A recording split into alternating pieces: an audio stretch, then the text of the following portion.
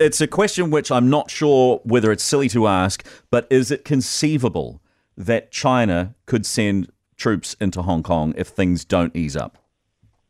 Yeah, hi Tim. I'd say there's probably at the most about a 3 to 5% chance of that happening. That's kind of a rough ballpark figure.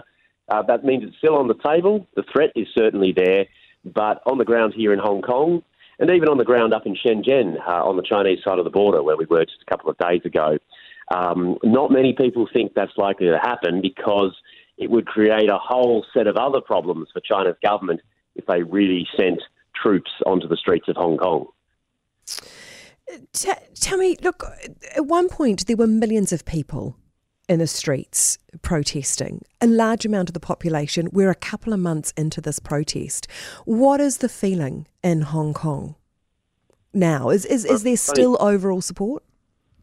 It's funny, Francesca, because this afternoon there has been another large rally called where the organisers are saying up to 1 million people might turn out. Now, the organisers always over-egg these things. I think that's highly unlikely. But it will be a real test this afternoon to see how much support broadly there is still for the movement. Because you're right, in the first 2 weeks of this, you had 1 million people the first week, close to 2 million the second. It's always hard to say exactly, but I was there that day too, and it was huge. And in recent weeks, it really has petered down. There have been much smaller protests on the streets each Saturday and Sunday night. So they've called a big rally this afternoon. They're not just talking about those young students. They want everybody who's interested to turn out. And the figure we get on the streets in the next few hours, I think, will be a big indication of where this movement is at.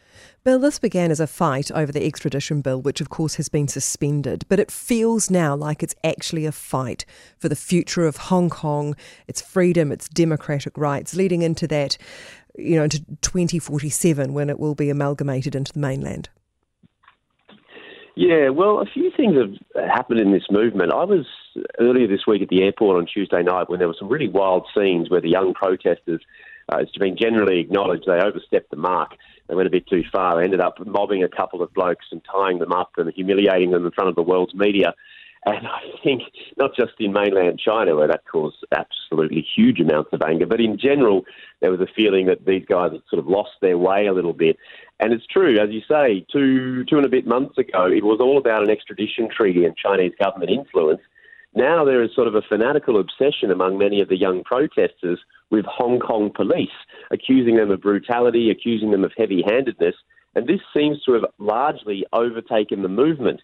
And I think for normal Hong Kongers who are concerned about Beijing's influence, this constant obsession with the police and this sort of vigilante attitude that some of the young protesters have, that any violent action they take is therefore justified, I think that is putting off many of the sort of more moderate citizens here who still do harbour those concerns about Beijing.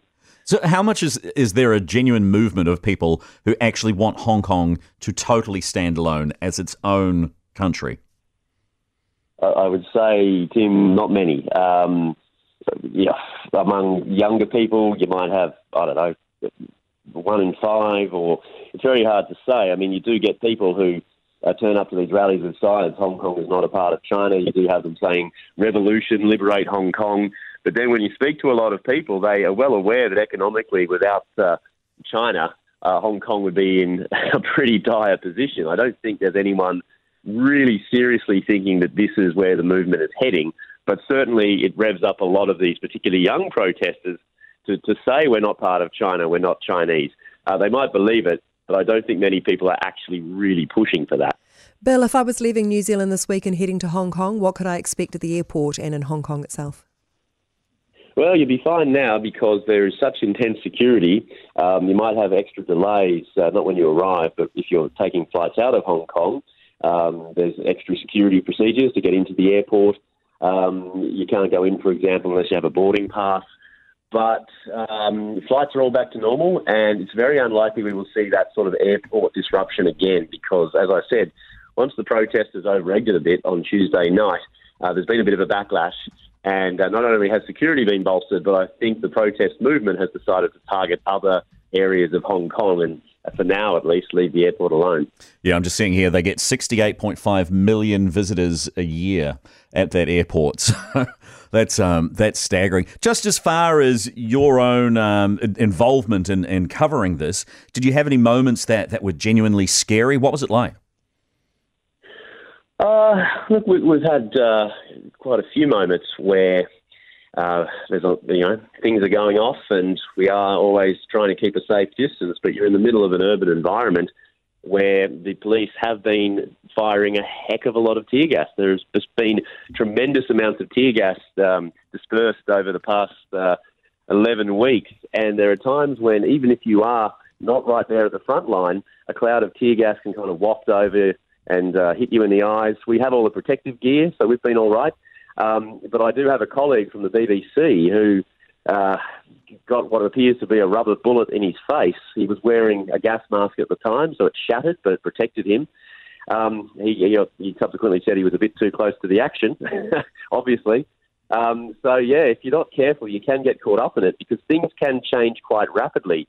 Sometimes you have these standoffs for hours, the tension builds, and there have been a couple of nights where the police haven't even put up a warning flag. They've just started firing tear gas.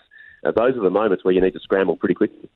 Bill Birtles, such a pleasure to have you on the program, ABC Australia-China correspondent, and we will talk to you another time. Take care. Thank you. Cheers.